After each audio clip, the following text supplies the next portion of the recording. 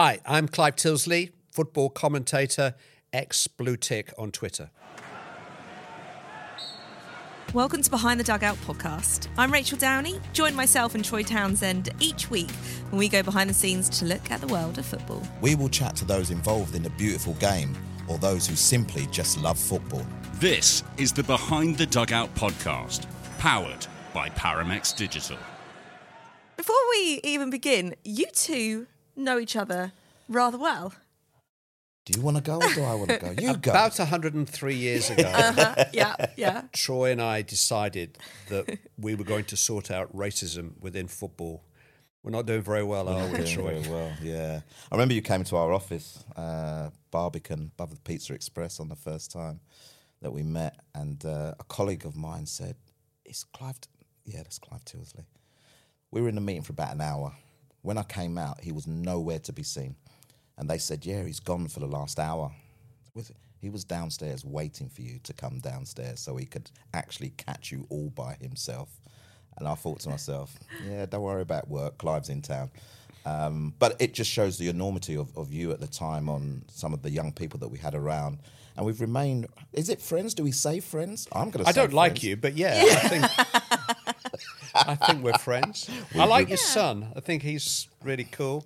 He's an intelligent footballer, Rachel. I know that may sound like a bit of a contradiction. But Andros has worked with us. Yeah. I still call ITV us. I'm not quite sure why.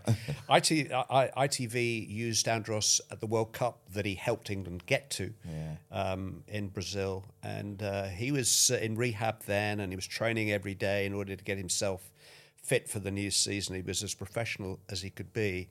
But he's a bright guy. He's got all the brains in the Townsend family, that's for sure. They had to go somewhere, didn't they? Yeah. Certainly miss Troy. Oh, dear. Can we move on, please? Yeah. Oh, get it off of me. We'll come back there.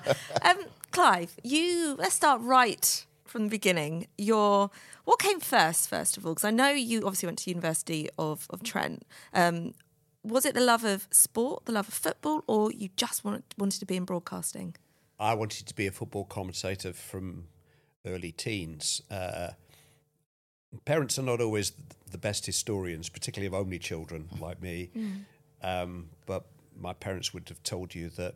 I think I wasn't alone in chasing a ball around the back garden, commentating to myself, but I was actually serious about it. Yeah. And I was never going to be good enough to play the game that I did love. My father gave me a love for, and he was actually involved with our local club, which was Bury. When I came back from the nursing home, as it was, to the house, it was the wife of the Bury manager who brought my mum back because they were our next door neighbours. So I was kind of inside track with football from the very first day of my life, and I think that was part of the reason that I had an ambition to not just watch football, but to work in and around football. And I fell under the spell of the great, initially radio commentators, TV commentators that I sort of grew up with in the late 60s and 1970s, and I wanted to be them, yeah. Who was it that sticks out in your mind that you wanted to... Well, I suppose we look on everything with the benefit of hindsight, and my mentor in my profession, the guy that taught me 98% of what I know about football commentary, was a commentator, oddly a boxing commentator, and not a boxing commentator that I necessarily looked upon as my favourite, but the late Reg Gutteridge was wonderful to me on a personal and professional level. So even though he wasn't the person that gave me the appetite, honestly, I could reel off a list of 20 of those in various sports. Reg was the person who started to assemble a vision of what a football commentator should be for me. I was already I got my first break, and I was doing local radio, and I moved into regional television. But if there's a kind of broadcast journalist in there anywhere, it was Reg that gave me that training. And it was very much on the job, and it was tough love training. It was cruel to be kind training. There were more criticisms than days when he felt I'd done a good job. But what a man, and he was wonderful for me. I still want to know why. Why commentary? What was it about commentary that sparked you to feel that you wanted to go on that journey in this industry? I think it's probably as much a part of the wonder of a football match as anything other than the people who are intrinsically involved, the players and managers. Inevitably, most of our football experiences, even if we've been fortunate enough to go and watch a lot of football, and you and I have, but actually the majority of our football experiences and memories, therefore, are of watching a great game on television. And whilst I don't think, strangely, the commentator is as big a part of that experience now, mainly because of the changes in the way that media is consumed, in my most impressionable years, the commentary was a huge part of it. And it is the biggest privilege of the many. And I've been so lucky to do the job that I always wanted to do for as long as I have, to the height or the level that I have. But the biggest privilege is to be part of people's memories of an occasion. You know, if somebody watched a Champions League final or an England game and can actually remember something that you said and liked it, even better.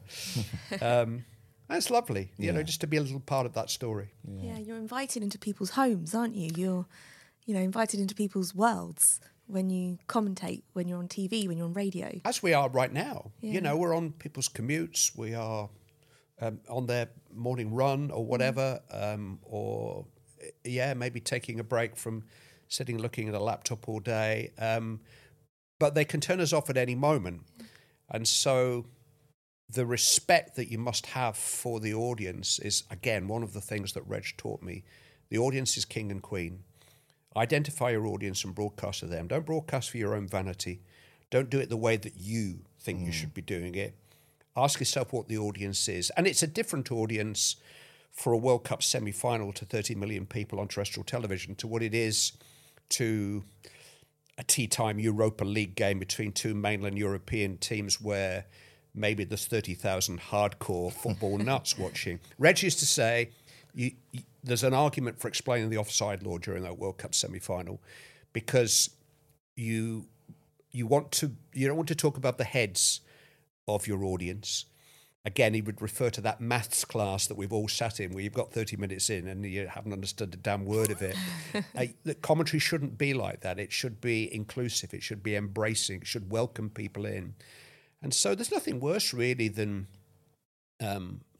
watching you. You love your motorsport. And I really feel for the Grand Prix commentators. I got to know Martin Brundle quite well, strangely. I mean, I don't really understand the DRS zone. I've got an idea what it is, but I don't really understand it. Now, the petrol heads watching would go berserk if the commentator explained every half hour what the DRS zone is. True. So there has to be a level of assumed knowledge. But it's quite dangerous because I'd switch off a little bit when I hear those kind of technical terms because I feel frozen out. That's really well said. And it's about but also you want everyone to enjoy what you're speaking about. So I guess that's the difference between a good commentator and bad commentator is if you've got an audience that's like, no, I don't understand, you've lost me, then that's not a good commentator. One thing I wanted to ask you, you worked for Radio City in Liverpool and you were heavily involved in the city's coverage of the aftermath of Hillsborough. What was that like? Well, I should explain I wasn't at that game. I was at the 1995 European Cup final in Belgium, where I travelled out to commentate on a game for local radio and finished up counting bodies. I'd never seen a body in my life before, a dead body. I saw them piled up one on top of another, and I was counting them at one stage. And that experience has never left me. Liverpool Football Club, who were wonderful to me, and it was a marvellous time to be around what was probably the best club team in the world at the time, and a very well-run club. But they had to try to protect their reputation in the 24 hours following the deaths, and they took us to the terracing the following morning, us, the journalists, the media, to show us the the disrepair of the Heysel Stadium, and all the loose pieces of concrete, how flimsy the fencing was, and so on and so forth. And you could, there was, I mean, this wouldn't happen today, but there were still personal effects littered around on the terracing, and that was a hooligan era. And in my mind, that terrible tragedy was caused essentially by football hooliganism. When I was driving back from the other semi-final played in '89, Everton were involved, and so I commentated at Villa Park that day. And as I drove back up the M6 to Merseyside, I heard what I thought was the same story unfolding. And, famously, infamously, the Sun newspaper, Brian Clough, saw it as exactly the same story. And when I got home, this was before I had a mobile phone, my boss at Radio City, who was a really good friend, said, "You're in tomorrow morning for a phone-in. We're doing a phone-in from 8 o'clock, and I want you to host it." And I said, "No, Tony." I said, "They've done it again." I said, "I don't want any part of it. I wasn't there, but I know what happened." So they've broken the gates down, they've stormed in, and everybody's got crushed, and I don't want any part of it. He said, "Well, you're in." And when I walked through the doors of the old Radio City studios in Stanley Street, Liverpool, at 7:30 that next morning, doing what I was told to do, reluctantly, sceptically, there was a guy there, I don't know him to this day, and he had his ticket from the match. And I don't know if the modern ticket is still perforated, or they tear a bit off at the turnstile. He had the whole ticket. And he said, "They opened the gates, Clive. They just opened the gates." And we just walked in. I did the phone in. It ran for 2 hours. The Taylor report was written that morning. All of the accounts of what had happened tallied. They were all the same tragic story of lambs to the slaughter. This was nothing whatsoever to do with hooliganism. And it was apparent that morning. The next morning it was apparent. It's taken 20 years for that to be recognised. It was obvious then that this was a completely different story, completely different narrative. And I was obviously involved in the reporting of the aftermath. And about, maybe 3-4 days later, I was waiting outside in the old car park there behind the main stand at Anfield with all of the other media gathered, waiting for the next press conference, waiting for the next photographs of all the incredible floral tribute on the pitch and on the cop. And a message came out from security, "Kenny wants to see you." And Kenny Dalglish was player and manager at the time and was, again, a good friend. But I assumed I'd done something wrong. I presumed that, I was about to get a rollicking for something. And I walked into the reception area, and Kenny and Marina were just extraordinary through the whole 2-3 weeks that followed. I think he went to nearly every funeral. And as I walked in, I looked at him rather sheepishly, thinking what's coming my way. And he said, "Ian Whelan?" I said, "What?" He said, "Ian Whelan."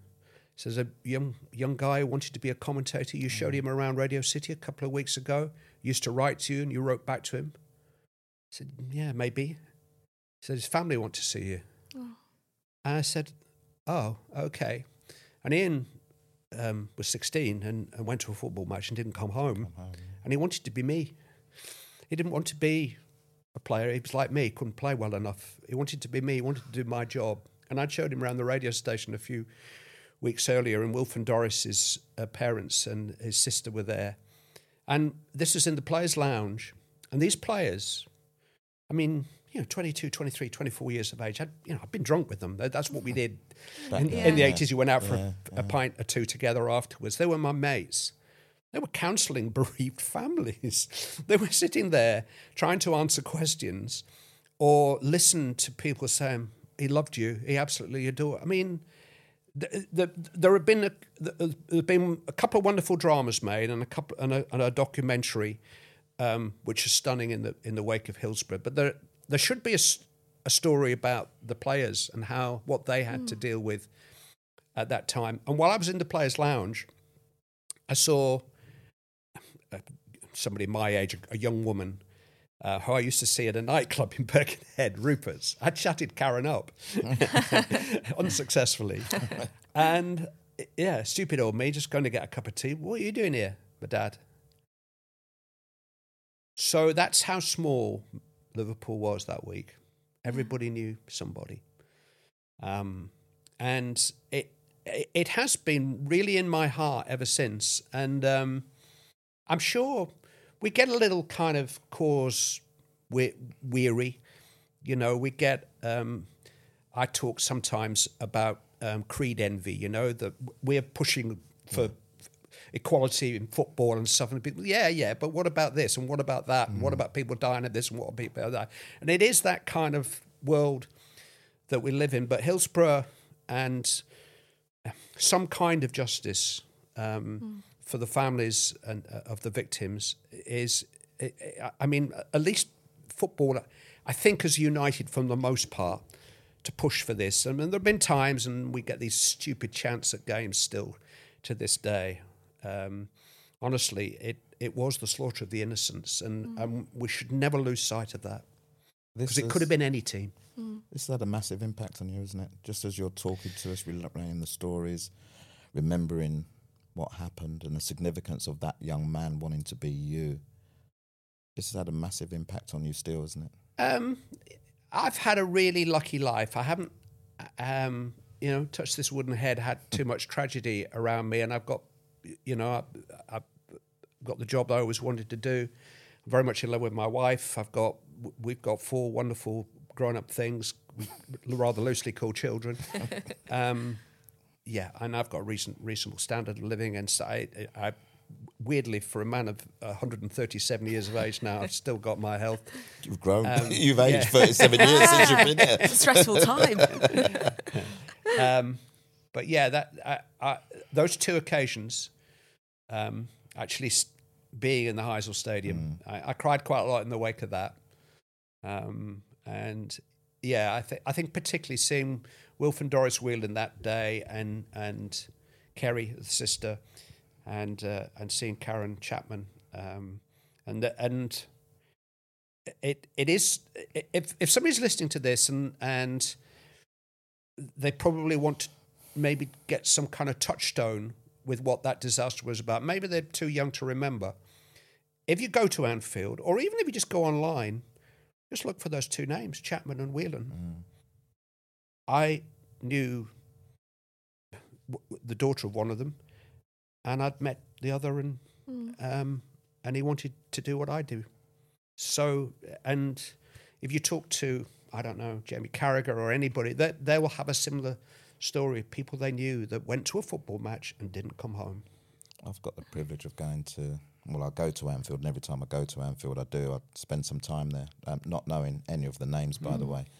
But I'm going back in a couple of weeks, so that'll be my opportunity to pay my respects to the 2 that you've spoken about, and everybody else as I continue to do. It's difficult to go anywhere from there, I know, and we must talk about something else, because football is wondrous. But I'm going to make an admission now, which is kind of a difficult admission for me. In 1985, UEFA decided that the best thing to do was to play the game. There wasn't social media, there weren't mobile phones. There were an awful lot of people in that stadium who had no idea what had happened. A lot of people had died, but it wasn't that apparent, strangely. It wasn't like Hillsborough. They weren't, they weren't carrying bodies away on advertising hoardings and so on. So they decided to play the game, really, I think, in the interest of peace and quiet. And it's incredible. I commentated on that game. It was played for real. We look back and say, oh, it didn't matter. And of course it didn't matter in the great scheme of things. But you ask any player who played in it, and it was won by a really controversial penalty. That's right, yeah. And I remember getting, in the commentary, quite adamant that it shouldn't have been a penalty. I mean, 2.5 hours earlier, I've been counting dead bodies for the first time in my life, but somehow I switched back into commentary mode in the same way that the players... It left as big an impression on me as Hillsborough did, and I'm sure the players feel the same. Mark Lawrence went to hospital that night with a dislocated shoulder and finished up being... they had to give him protection because there were mainly Italians or Juventus fans who lived in Brussels who were killed that night. And, he arrived in his red shirt, and the news was out by then. But there you go. Somehow, and I always, there's always this sort of discussion about, well, these players, they're aware of the boardroom wrangles and they're not sure who's going to own the club. Is that going to affect them on the field tonight? No, it's not. No, as long as they get paid. Yeah. I mean, it affects them if somebody says, oh, by the way, you're not getting paid this week. But your professional pride and drive and all those things which make these special athletes a little bit different from you and I, all the things that Andros has, which his dad hasn't got, those, I mean, these are the elite in a sport that everybody wants to play. Yeah. And it's impossible to tell you how good a really good League Two player has to be in order to make a living out of football compared to all of those of us. And so even in the aftermath, and it does affect me. Of course it does. Football kind of conquers all, kind of. Yeah, it's the global language, isn't it? A worldwide language of football. You could be anywhere in the world. And if you don't know what to say to someone, but you want to start a conversation, you can start talking about football. And you can have that conversation. From working for Radio City, you then worked for the BBC? I did. I went. My ambition was to be a football commentator. If I could have refined that ambition, it would have been to work for the BBC Television. And BBC Television had the rights to most of the live sport that I watched as a young person. And so the iconic commentators of that era, if it was a big horse race, it was Peter O'Sullivan. If it was a big tennis final, it was Dan Maskell. If it was a big rugby match, it was Bill McLaren. So these guys became the. I remember all those names, by the way. Well, they've been commentating on into the 70s and 80s. No. 180. Legendary I wanted names. to be them. I wanted to be them. And Motti, when Motti passed recently, I actually tweeted, I wanted to be John Watson. And I wouldn't have been alone. I wanted to be him and got to meet and know him and befriend him.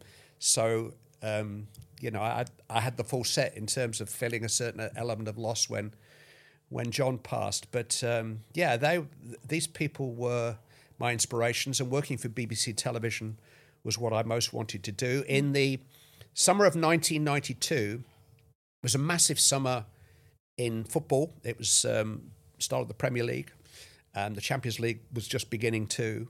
So these two institutions, which have completely revolutionised the face of club football for the whole world, because everybody in the world wants to play in the Champions League. And the wages are paid essentially by the deal that was done with the Premier League with television at the time. So it was a massive summer of change in television. ITV, who I now had an association with by this time, had the live rights to top flight football in this country and lost them to Sky and in 92, and BBC got into bed with Sky as kept match of the day, the highlights. So that summer I went to the European finals in Sweden and was coming back to no work. And fortunately, the BBC decided to take on an extra commentator behind John Watson and Barry Davies. And I was kind of third equal with Tony Gubber. I used to say it was a bit like being an 800 or 1500 metre runner at the time. You were only ever running for bronze because Cohen over would win gold and silver. I was Steve Cram, if you like. I was running for bronze. But they were great. I had 4 years at the Beeb, and they were 4 really special years. I think because I was a child of commercial radio, all my radio experience was with commercial stations, and because my early television experience was with ITV, I think I found it a little different. There have been people there who have been at the BBC for 30, 40, 50 years, who I was now working alongside. I think it was a little full of its own importance at the time. Quite stuffy back in the day. Yeah, they could buy any rights they wanted to without really having to justify it in a commercial market. And that was all shaken up in the summer of 92. So I stayed 4 years at the Beeb and went back to ITV in 96 when the late great Brian Moore decided that he was going to retire after the '98 World Cup, and they took me back to kind of understudy him and eventually, thankfully, succeed him. Yeah, so I was going to say, you said about Brian Moore that he was one of the greatest influence on your commentary career. I think he is, in retrospect. I think if John Watson or Barry Davies and Brian Moore were the kind of rival commentators, ITV, BBC. Do you know, I think I probably preferred Motti of the three at that time. But what I think I learned from being around Brian Moore was the importance of a connection with the audience. And my favourite word that I use to undergraduates, people that want to be in television, is warmth. I think that the great broadcasters all have warmth. You find edgy broadcasters that come along from time to time, make an impact, but that impact doesn't last as long as if you are watching somebody who you feel you could befriend, somebody who you feel you could sit down and have a pint with. And it's that warmth that comes through. And actually, ITV have been very, very fortunate in that their A-list presenters, Dermot O'Leary, Bradley Walsh, Declan Donnelly, are actually the people that you see on TV. I've been fortunate enough to meet and know those guys, and they have wonderful warmth coming through the screen, which is difficult just looking through the into the camera, a little black hole in a big aircraft hangar of a room, which is a television studio, to talk to somebody as if you are talking to them when you're talking to millions. They can all do that. But if you do get to have a pint with them, they talk to you in exactly the same way. They're wonderful communicators, and communication is so, so important in the 21st century. I agree. Can you remember the first game that you commentated on? The first TV game I commentated on was quite a famous Manchester derby because City beat United 5-1 at Main Road. Right. I'd waited, however many years to do commentary on a TV game, and there was a bit of a skirmish in the Platt Lane end, away to the commentator's left, after about 3 or 4 minutes. And the referee, Neil Midgley, he took the two teams off the field. And I thought, oh, great. I've waited all my life. My moment. Football match. It's going to last 5 minutes. But thankfully, the Greater Manchester Police sorted them out. And the teams came back out. And, City won a famous victory over United. It was a highlights game, but I commentated on the whole thing. And, it was broadcast. That was 1989. 1989. At what point, alongside that, did you think you'd kind of made it as a commentator? You're there, you're set, you're part of the furniture. Was there a stage when you realised that? Was there a moment, anything like that? I don't think you dare.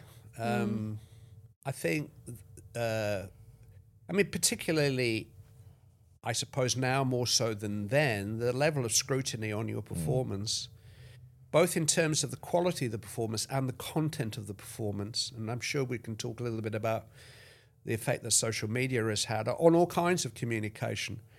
But you are very much a matter of opinion, and so there's always an opportunity for somebody to come along and, become more popular or more popular in the eyes and brain cells of the person who's giving you the work, which has happened to me in the last 2 or 3 years, which, does come as a shock to the system. I think a lot of people associate me with the 1999 Champions League final. Yeah. And that was 12 months on from Brian's retirement. It was a very dramatic finale. Manchester United came back to win the treble with 2 late goals from the substitutes. And I managed to get the names right and add sprinkle a few words around them. And I think, there were 20 odd million people watching that night.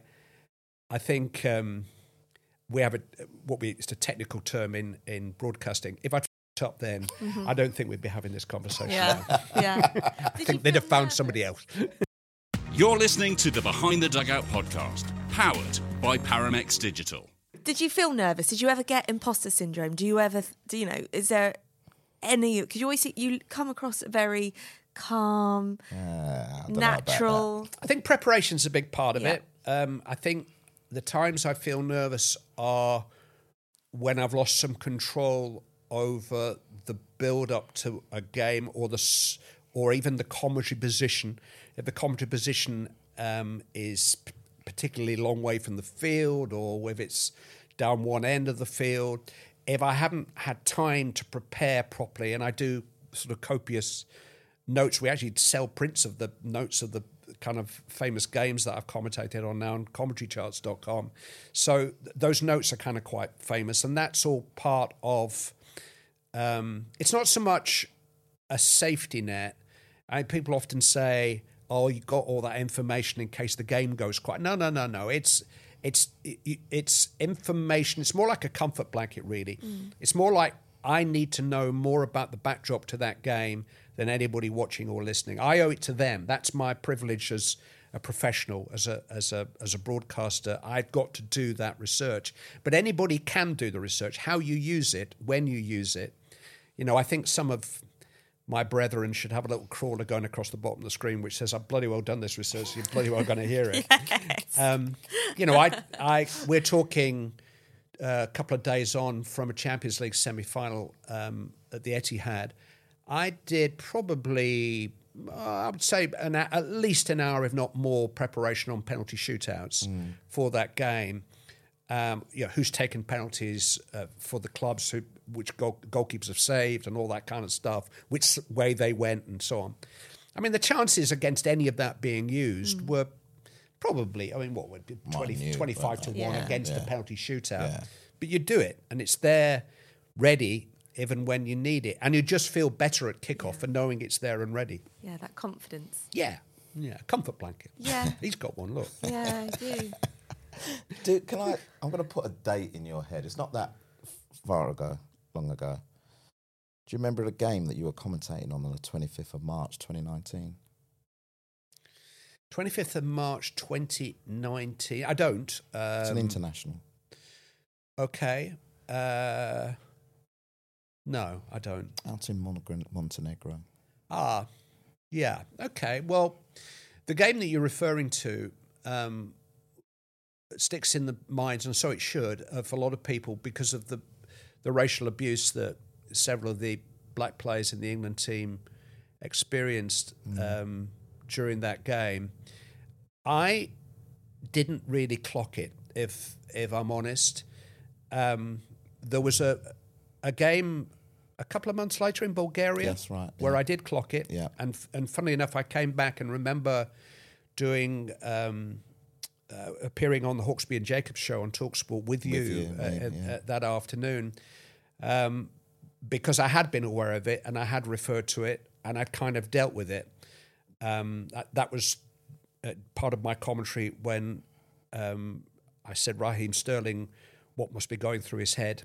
I can never know, which was probably as close to capturing my overall feelings on racism, sexism, homophobia, that I think it's very important, however strongly you feel about it, to recognise you're not a victim yourself, and so you can't have the victim's experience. In Montenegro, in the earlier game, we'd been kind of briefed, or I'd prepped to know that it was a possibility, but I never heard anything that night. There was a commentator on 5 Live who apparently did, although there were mixed messages on the night as to actually what we'd heard. They had some weird chant which sounded like a boo, which actually was something completely different. And it wasn't until after the match that, was it Ashley Young, reported it to Gareth, and Gareth then referred to it in his post-match interviews and so on. And then, we were able to deal with it. ITV were able to deal with it as an issue on the night. But yeah, I came away wondering whether I'd missed anything. Sometimes with the headphones on, you don't necessarily hear all of the noises in the stadium, and we definitely put more safeguards in place for the following game in Bulgaria to make sure that if anything was heard, it would be reported. I recall something vividly that you said to me, and it may well have been in the wake of that Bulgaria game, that your antennae hears racial abuse in a way that I wouldn't. Yeah. That you're more aware of it than I am. Because of the experience, Yeah. So, and all of those, that's learning, Rachel. That's, that I am convinced to this day that education is the key to breaking down all of these isms, because there's no good reason for them. There's no logic in a group of, 30 Bulgarian youths who presumably don't come into contact with anybody with black or brown skin at any stage in their lives, taking some rather random hatred towards people who look differently, to how they do. I mean, so we should be able to sit them down and say, what is this? Where's this coming from? Why? And then get to the source and deal with it. But I've listened to quite a lot of content about the Good Friday Agreement in the last few weeks, the 25th anniversary of the Good Friday Agreement. Listened to a couple of podcasts,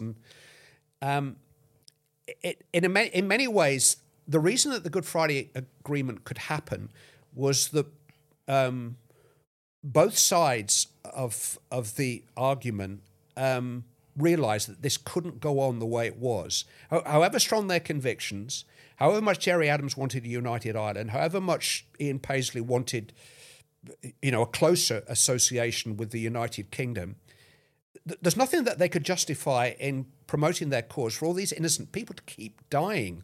And Gerry Adams actually referred to it in a couple of interviews. He said, we were at war. And I sometimes feel as if you must feel as if you're at war. And all I can say to you as a friend is I try to understand that, but it's not going to get us anywhere. How we got the Good Friday Agreement to solve a really simple, basic problem was actually very, very complex. And it involved an awful lot of compromise. The release of prisoners, the confiscation of weapons. Some of the conversations, they had to bring outsiders in. Interestingly, Clinton's man, Mitchell, that came in, really helped Tony Blair and Bertie Ahern bring the parties together. They never really met in a room. They would move in and out of these rooms and put their view, and then the other ones would go in. But this negotiation was reached, which would still stick in the throats of probably a lot of people in Northern Ireland, the DUP, but an entire generation of Ulster people have grown up without the war. And I'm not sure, it's just struck me in the last couple of weeks, whether there's anything that we can learn in our attempts. And it may be difficult, may become very, very difficult for you as a campaigner to accept, not that you've got to give ground, it's not quite the same, but I remember saying once publicly and really kind of wishing I hadn't. You remember the incident when Raheem got abused at Chelsea? The three guys ran down to the front. Yeah. And I said publicly, we need to find those three guys and we need to sit down and we need to listen to them. We need to listen to it from their point of view.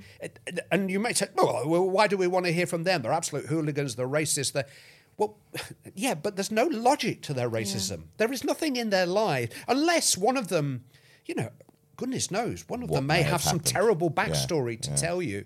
But probably they've just, it's just kind of how we've grown up. Good. Well, now we can get somewhere.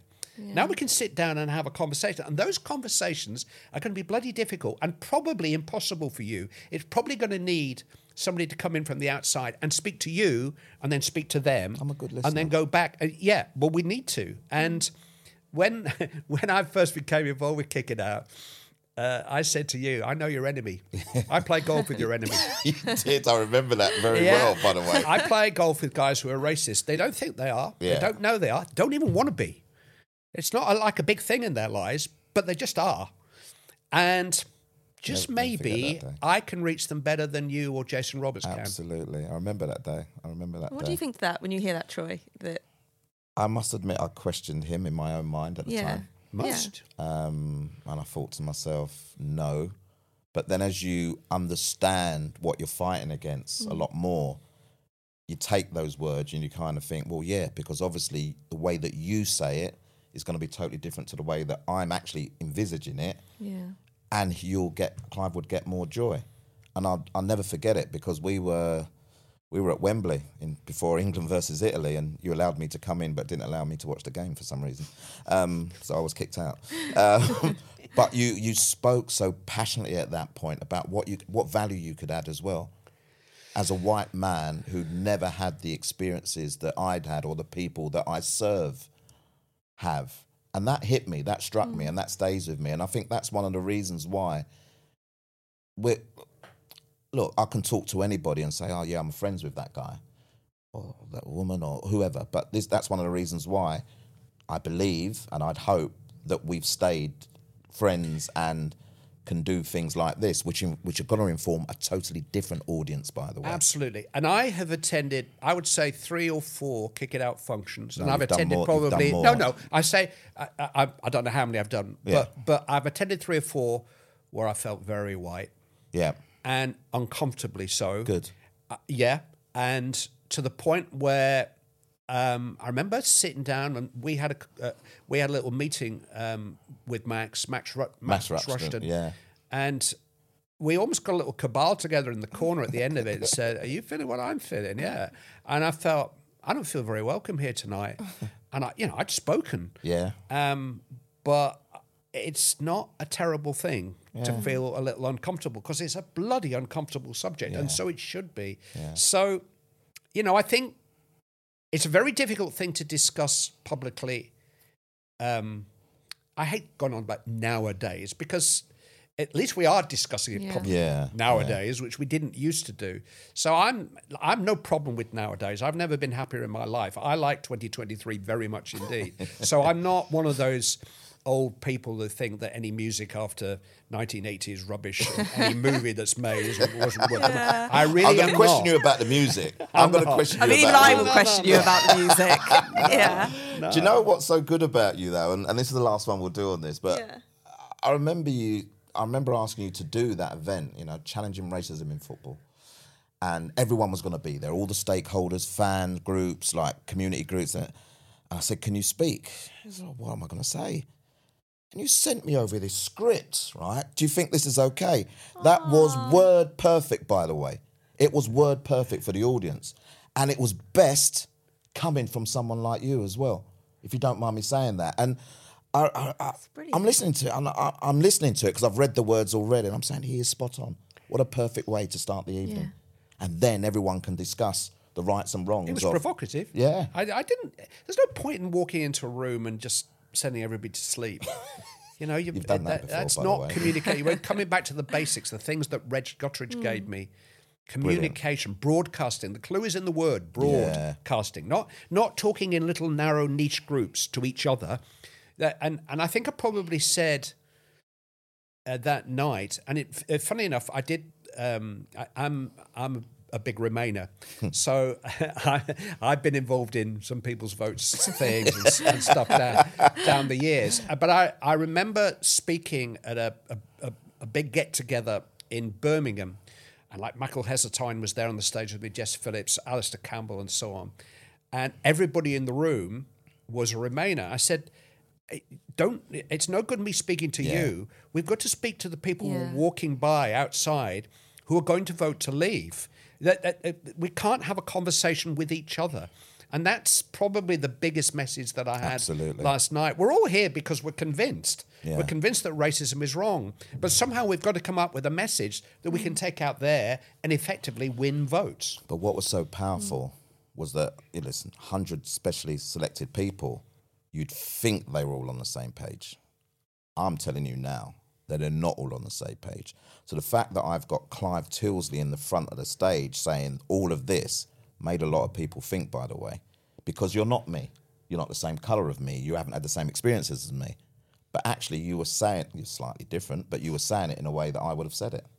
For me, wow. That's beautifully said. Do you know what? The only thing I can't obviously compare, but the one thing that I think about every time I go to Spurs, I'm a Jewish lady.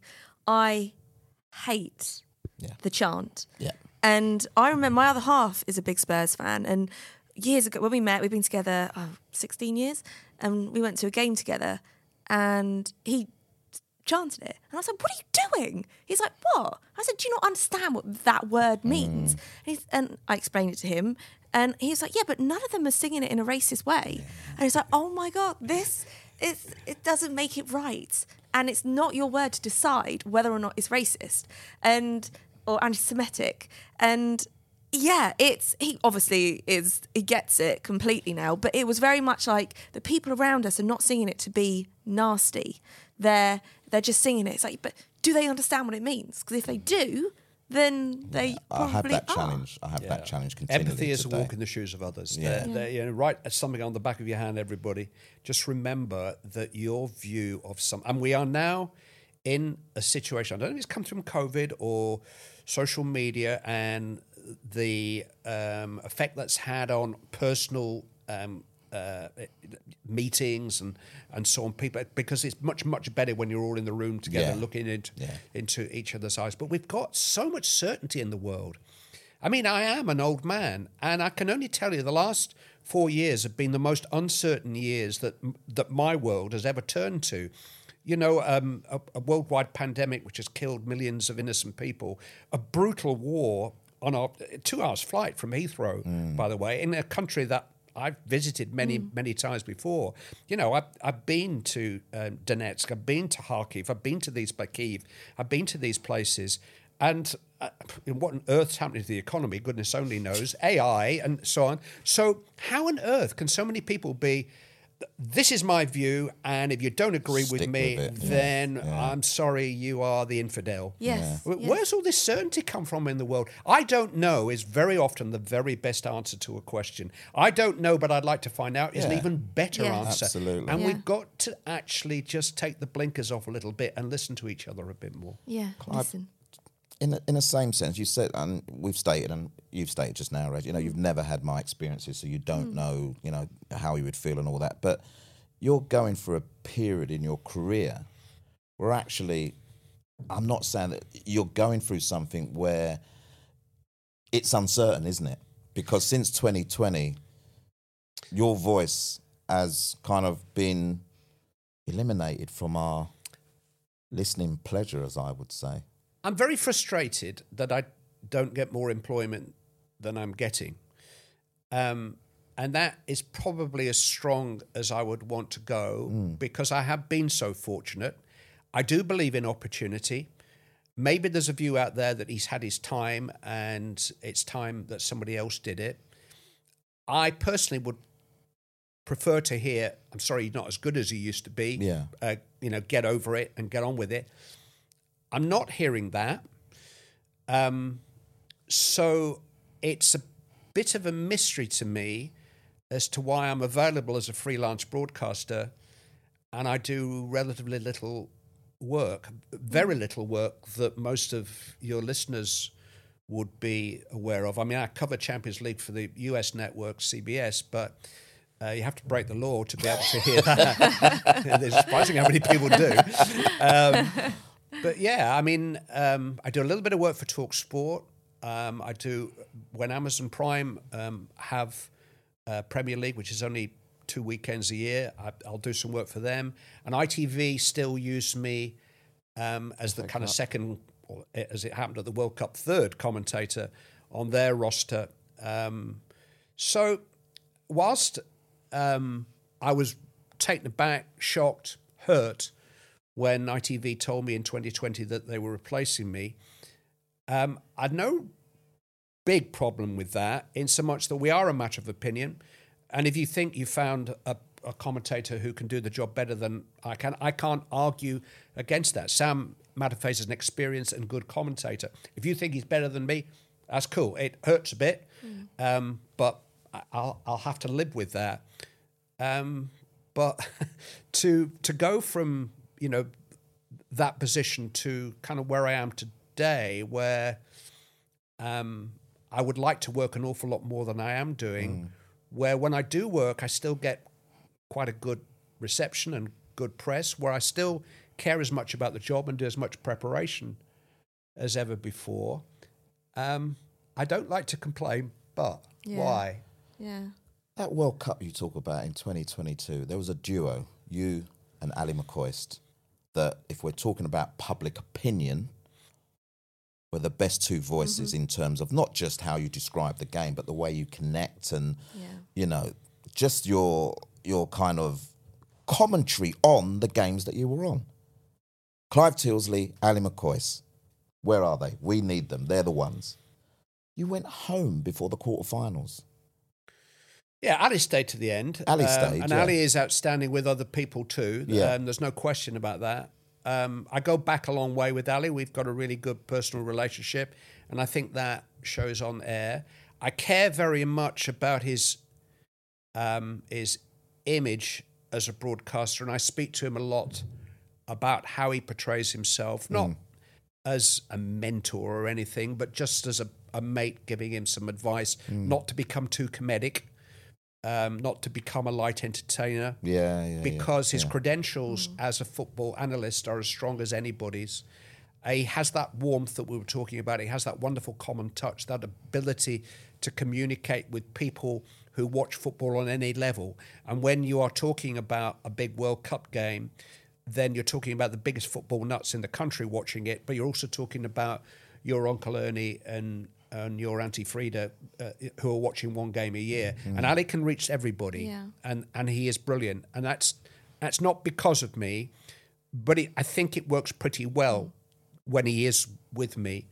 We very rarely work together. I mean, again, it's a selection issue. It's like being, I'm sure Romelu Lukaku thinks he should be in the first 11 for Inter at the moment, but he's not getting selected. I'm not getting selected. I'm not getting selected to play with Ali McCoyce. I say I'm frustrated about it, but I can't. It would be senseless for me to be up in arms about it because it is a matter of opinion, and I have had a good innings. It's just I'd still like to make a few more runs. Yeah, to carry on. You actually said earlier before we started recording that obviously, as a white man in the industry, you've never experienced a prejudice, but all of a sudden you feel a bit like this ageism is perhaps. Yeah, I don't know if that's what it is. Yeah. I don't know if that's what it is. Yeah. I could understand why somebody wouldn't want to give a 68-year-old man an 8-year contract, but I mean, you might get one at Chelsea. Yeah, that's exactly. Yeah, just only for financial fair play. No, I would like to work more. I mean, I think every weekend of Premier League football, there are 10 games. They are covered by probably, the host broadcaster, Sky or BT Sport, soon to be TNT Sport. Match of the Day will have a commentator there. The English language world feed, PLP, will have a commentator there. NBC America. The Irish broadcasters will have a commentator there. Then you've got 5 Live and you've got Talk Sport. So how many commentators are working on Premier League football each weekend? I mean, even if several are doing 2 games over the weekend, it must be 40 or 50. Well, I am very vain. Everybody in my business is very vain. I hear you. I am not vain enough to say I'm the best, but I'm in the top friggin' 40. Yeah. It's true. I'd go short, but anyway. Yeah, well, whatever. I But I daren't ask Troy, am I difficult to work with? Because I know what the answer will be. Maybe it's that. So what's next for you? What kind of jobs are you working on right now? And, what do you... I've got one game left this season, which is the Champions League final for the Americans, which is 3 weeks away as we speak. I watch all the football. I keep records and all the appearances and all that stuff. I love watching football. I want to be across it. I haven't got my own podcast yet. Okay. Interesting. It wouldn't be my own podcast. I am trying to put something together with a couple of people which hopefully would appear next season. We have our little commentary charts business, which is good. I did a Clive, book. Sorry, give us a little bit more on the commentary charts. Commentarycharts.com, it's self-explanatory. If to us it is, but... Yeah, if you want a memento of one of your favourite teams' big games, there's half a chance you'll find commentary notes, which are a print of the research notes that I have in front of me before kickoff with all the players and all the information, the scores. It's kind of a nice thing for the downstairs loo or the office or the man cave, the woman cave. And these occasions are very big moments in people's lives. They are kind of reference points in people's lives. You know, where were you the day that? That's true. And a lot of those are sporting events.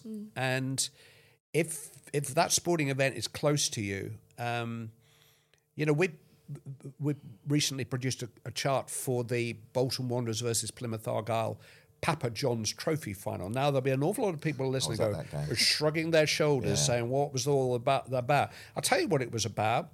Best part of 30,000 people travelled from each of those two communities. Great atmosphere. To be at Wembley together to celebrate being from Bolton, and I'm very nearly from Bolton, or being from Plymouth. And that is very, very special. If a religion or political party could harness that power, it would be a very, very dangerous entity. Football does that in a way nothing else does. So a memento of that day, just something which says, I was there, and then to tell your own stories about it is, I think, kind of quite a nice thing. So we have that.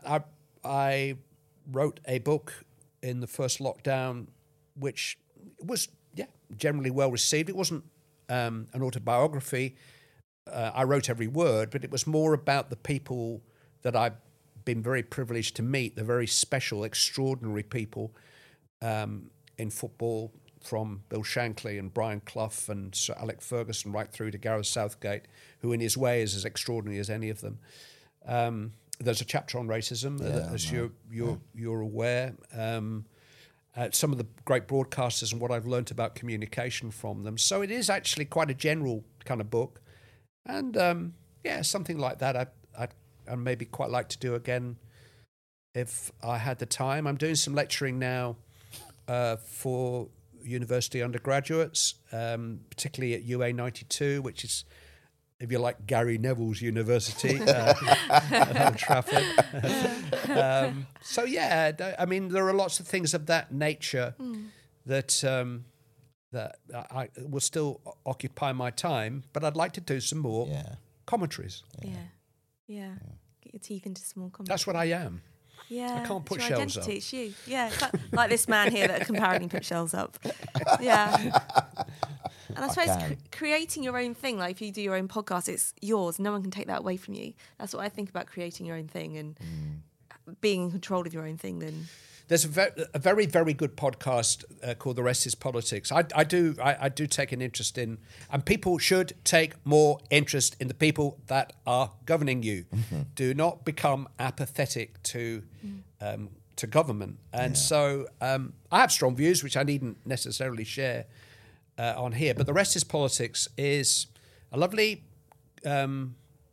partnership between Alistair Campbell and Rory Stewart, who've both been out there in the field. You know, Rory as an MP, Alistair as, spin doctor to Prime Minister, and essentially from opposite sides of the spectrum, although it's amazing how close they are. And there is some middle ground out there to be found in most areas. And I'd like to do a podcast about our beloved sport along the same lines. That sounds wonderful. Amazing. Well, Clive, thank you for joining us today. It's been an absolute pleasure. It really, really has. It's nice. Some great insight, wasn't it? Yeah. He can talk better than you. Yeah, talk more than you. He can talk more than me. Better? Yeah, I'm not so sure. Yeah, definitely more. But that's why I was desperate. Well, we were desperate to get him on with us. So really great insight, and thank you for sharing some nuggets with us. Honestly, it's the easiest £15,000 I've ever earned. Right? Yeah. Plus travel. Plus travel and VAT. Okay. We pay well here, we do. I flew from New York today, you know that. Okay, fine. It's fine. Business? Yeah, absolutely fine. Brilliant. Well, look, thank you so much, everyone, for listening to Behind the Dugout. You can catch us on all the usual Spotify, wherever you listen to your podcast. We're over on social media as well. And Clive, thank you. Thank you. Thank you so much for listening. Don't forget to follow and subscribe to Behind the Dugout Podcast. And find us on Instagram at Behind the Dugout Podcast for announcements and exclusive video clips from here in the studio. We'll see you next time. Behind the Dugout Podcast, powered by Paramex Digital.